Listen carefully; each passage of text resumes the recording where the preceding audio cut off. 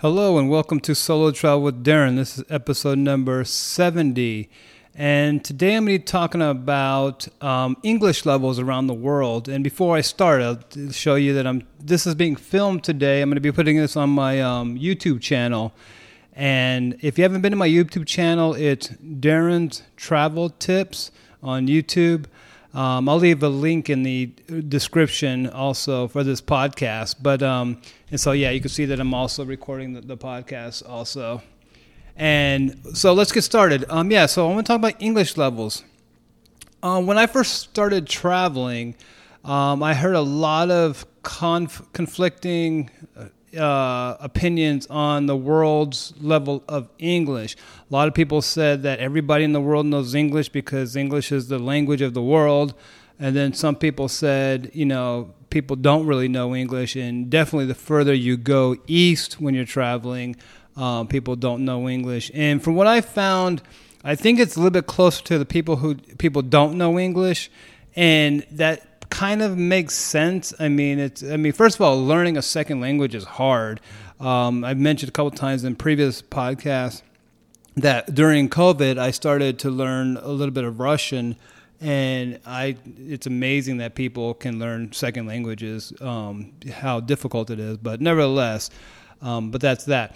So when you travel, don't let the English levels prevent you from going anywhere.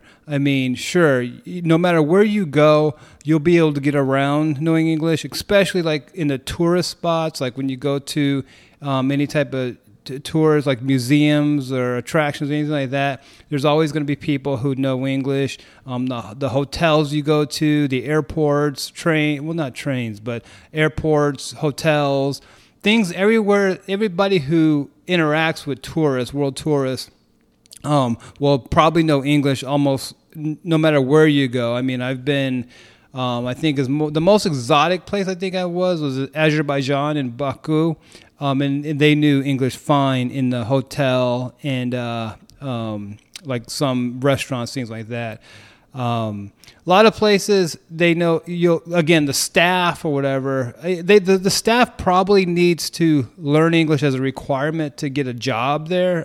From what I can tell, I remember when I was many years ago, I was coming back from somewhere. And I was in Belgium, and I was talking to this person at the who was serving coffee at the coffee shop, and that person, she said she knew 8 different languages. And I just thought that was incredible, especially later on after trying to learn a second language myself. That is just absolutely incredible. But so I think knowing English is probably a requirement for getting a lot of jobs. I know it's requirements for Russia for Aeroflot, the Russian airline, for the flight attendants to get hired there. I know that they need to learn English. I have a friend who is who used to be a flight attendant for Aeroflot, and she knew English, and her English was actually pretty good from Moscow. But anyways, when you travel, you will come into contact with English speakers, foreigners who speak English at all the tourist spots. After the tourist spots, then it's kind of touch and go. Like I said, if you go to restaurants or if you see people let me put it this way. If you go to Western Europe, you're going to be more likely to find people who speak some English than you do if you go to Eastern Europe.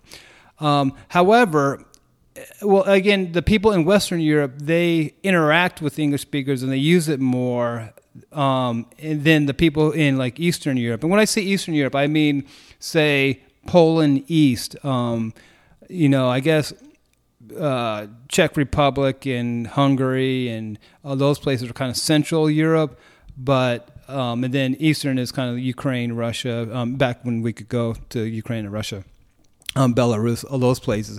But the farther you go that way, the less English people are going to be speaking.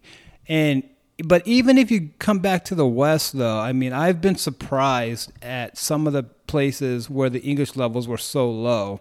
I'll never forget asking somebody where something was in Stockholm in Sweden, and they didn't speak English. and this is Stockholm, Sweden. It's one of the most Western countries in the world. It's completely modern, completely first world. And most of the people there did speak English for sure, but more than you would expect did not know English.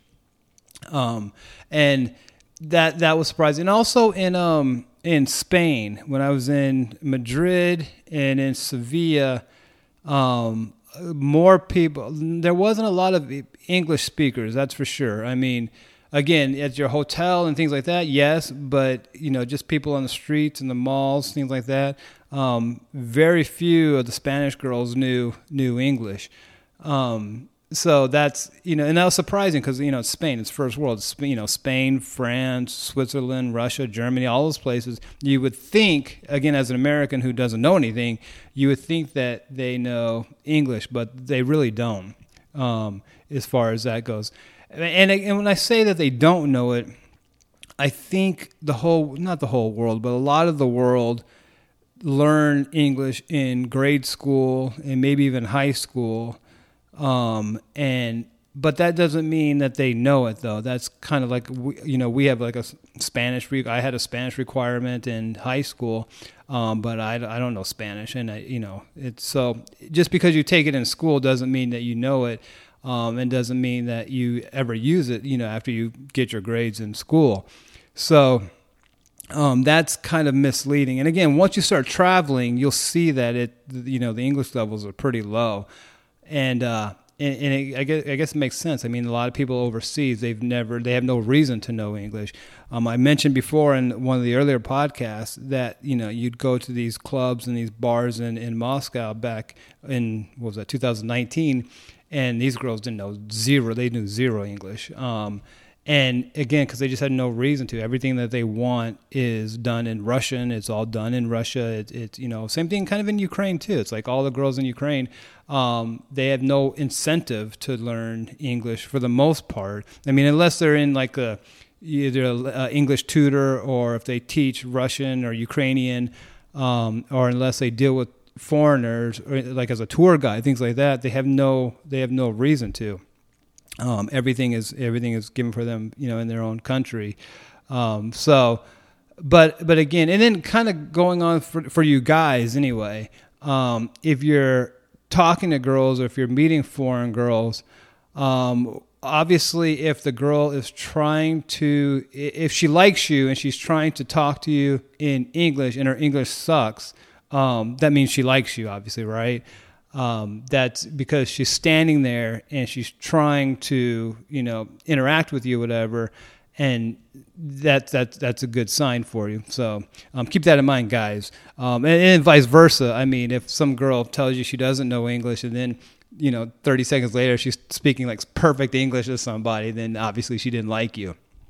And so that's the flip side of that. But again, more times than not, girls are embarrassed about their bad English, and so they'll say so. You ask them if they speak English, they'll say so, and that means none at all, really. But they'll try, and so that's good for you.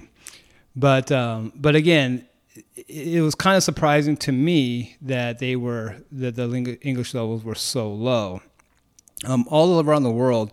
I was pleasantly surprised on the flip side, though. I was surprised on how many people knew English in Serbia. When I was in Belgrade this past May, it was very surprising that almost everybody spoke perfect English.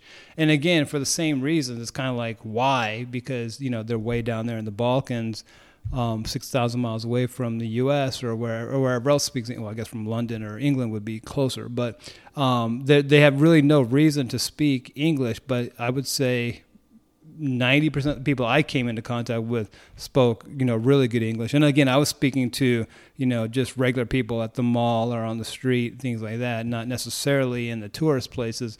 And everybody I talked to, they knew English. Which is interesting because next door in Croatia, when I was in Croatia back in 2019 or 2018, something like that, there was a lot of people who did not know English, and Croatia is right next door Serbia. They were all part of the old Yugoslavia, but they didn't know that much English either. I mean, again, you could get around super easy, and everything that you needed to do, people were speaking English. And you could always find somebody who speaks English if you have a problem, but the actual levels on the streets were pretty low. Which reminds me also, when I was in Ukraine last summer, I was in Kharkiv for a month, and I was. And nobody really, I mean, again, the English levels were kind of hit and miss in Kharkiv, which is, everybody knows now, it's in the east of Ukraine, about 20 miles from the Russian border. And back before the war, there was a lot of Russian-speaking Ukrainians in that area. In fact, I think almost everybody spoke Russian in eastern Ukraine, which, incidentally, I'll go back to in 2018 when I went to Ukraine. I remember I was in Poland, and I was talking to these guys in one of the bars, whatever, and they were talking about Kyiv, Ukraine. And they were saying, if you're over here in this region of the world, you should go to Kyiv. And so I was like, okay, fine. So so I did. And I just remember thinking, I went online, I think, and people were talking about how everybody in Kyiv spoke Russian.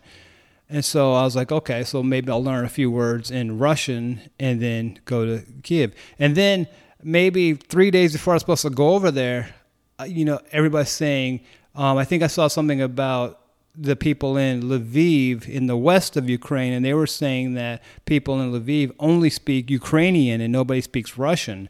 And that you need to speak Russian you need to speak Ukrainian when you come there or whatever. So then I was like worried. So then I learned a few things in Ukrainian.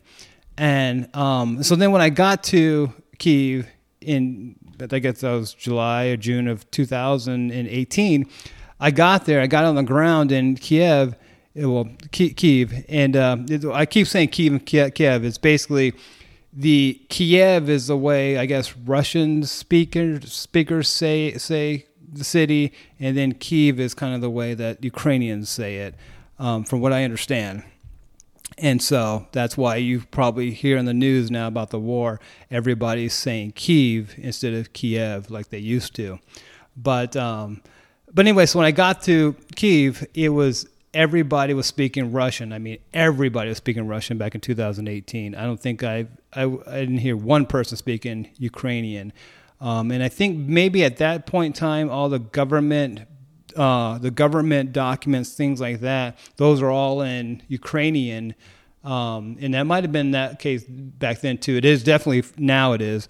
But back then, I think it was also, the Ukrainian was like the official language.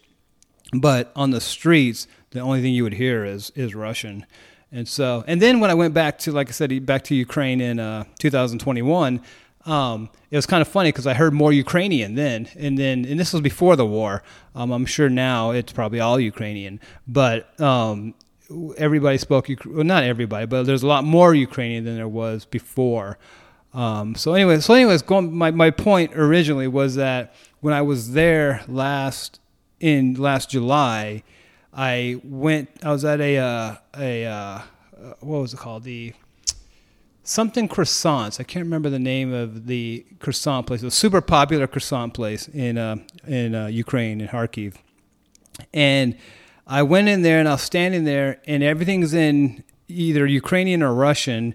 And I'm looking at the board trying to order just like a ham and cheese croissant. And I couldn't remember like the word for like ham in Russian. And so I'm sitting there and I'm trying to figure out like which one of those sandwiches I wanted. And the cash register girl, she didn't speak any English at all. And so I'm trying to tell her in Russian what I wanted. And we were getting like nowhere, whatever. And then some girl, maybe 15 years old, came up behind and she asked me or asked the girl if she could help. And she spoke perfect English and helped me order my croissant or whatever. And so, again, it was kind of like, so there's people who speak English and there are people who can help you out. in a jam or whatever if you're completely lost. And again, that's Ukraine.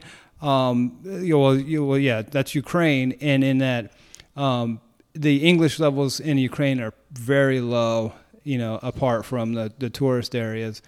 But the further you go back west, like I said, if you're in France or you're in England, obviously England, but if you're in France or Spain or Italy or anything like that, there's going to be more. There's going to be more English spoken. But again, I guess the whole point of this podcast was that don't think that the world knows English. I mean, even though kind of like all business is kind of done in English, just like the world kind of all uses dollars at some level. But it's still like I said, people, across the globe, a lot of people don't have any interest in learning English because they don't need it. Like I said, I know a lot of like English tutors or Russian language tutors. I know a lot of tour guides. There's a lot of girls who like foreigners or whatever. And so they all know English better than the average person. But again, that's kind of like the exception. And so keep that in mind. But, again, if this is your first time traveling, don't let the language barrier stop you at all. Again, you're going to be fine knowing English. And, it's always nice to know a few words in the foreign language. I mean, I always say learn hi, bye, and thank you. And really that's it. I mean, you tell somebody thank you after they give you something in a foreign language, they'll be happy, and that's it. And you want to be a good ambassador. You want to make people like American tourists or like Western tourists and all that stuff.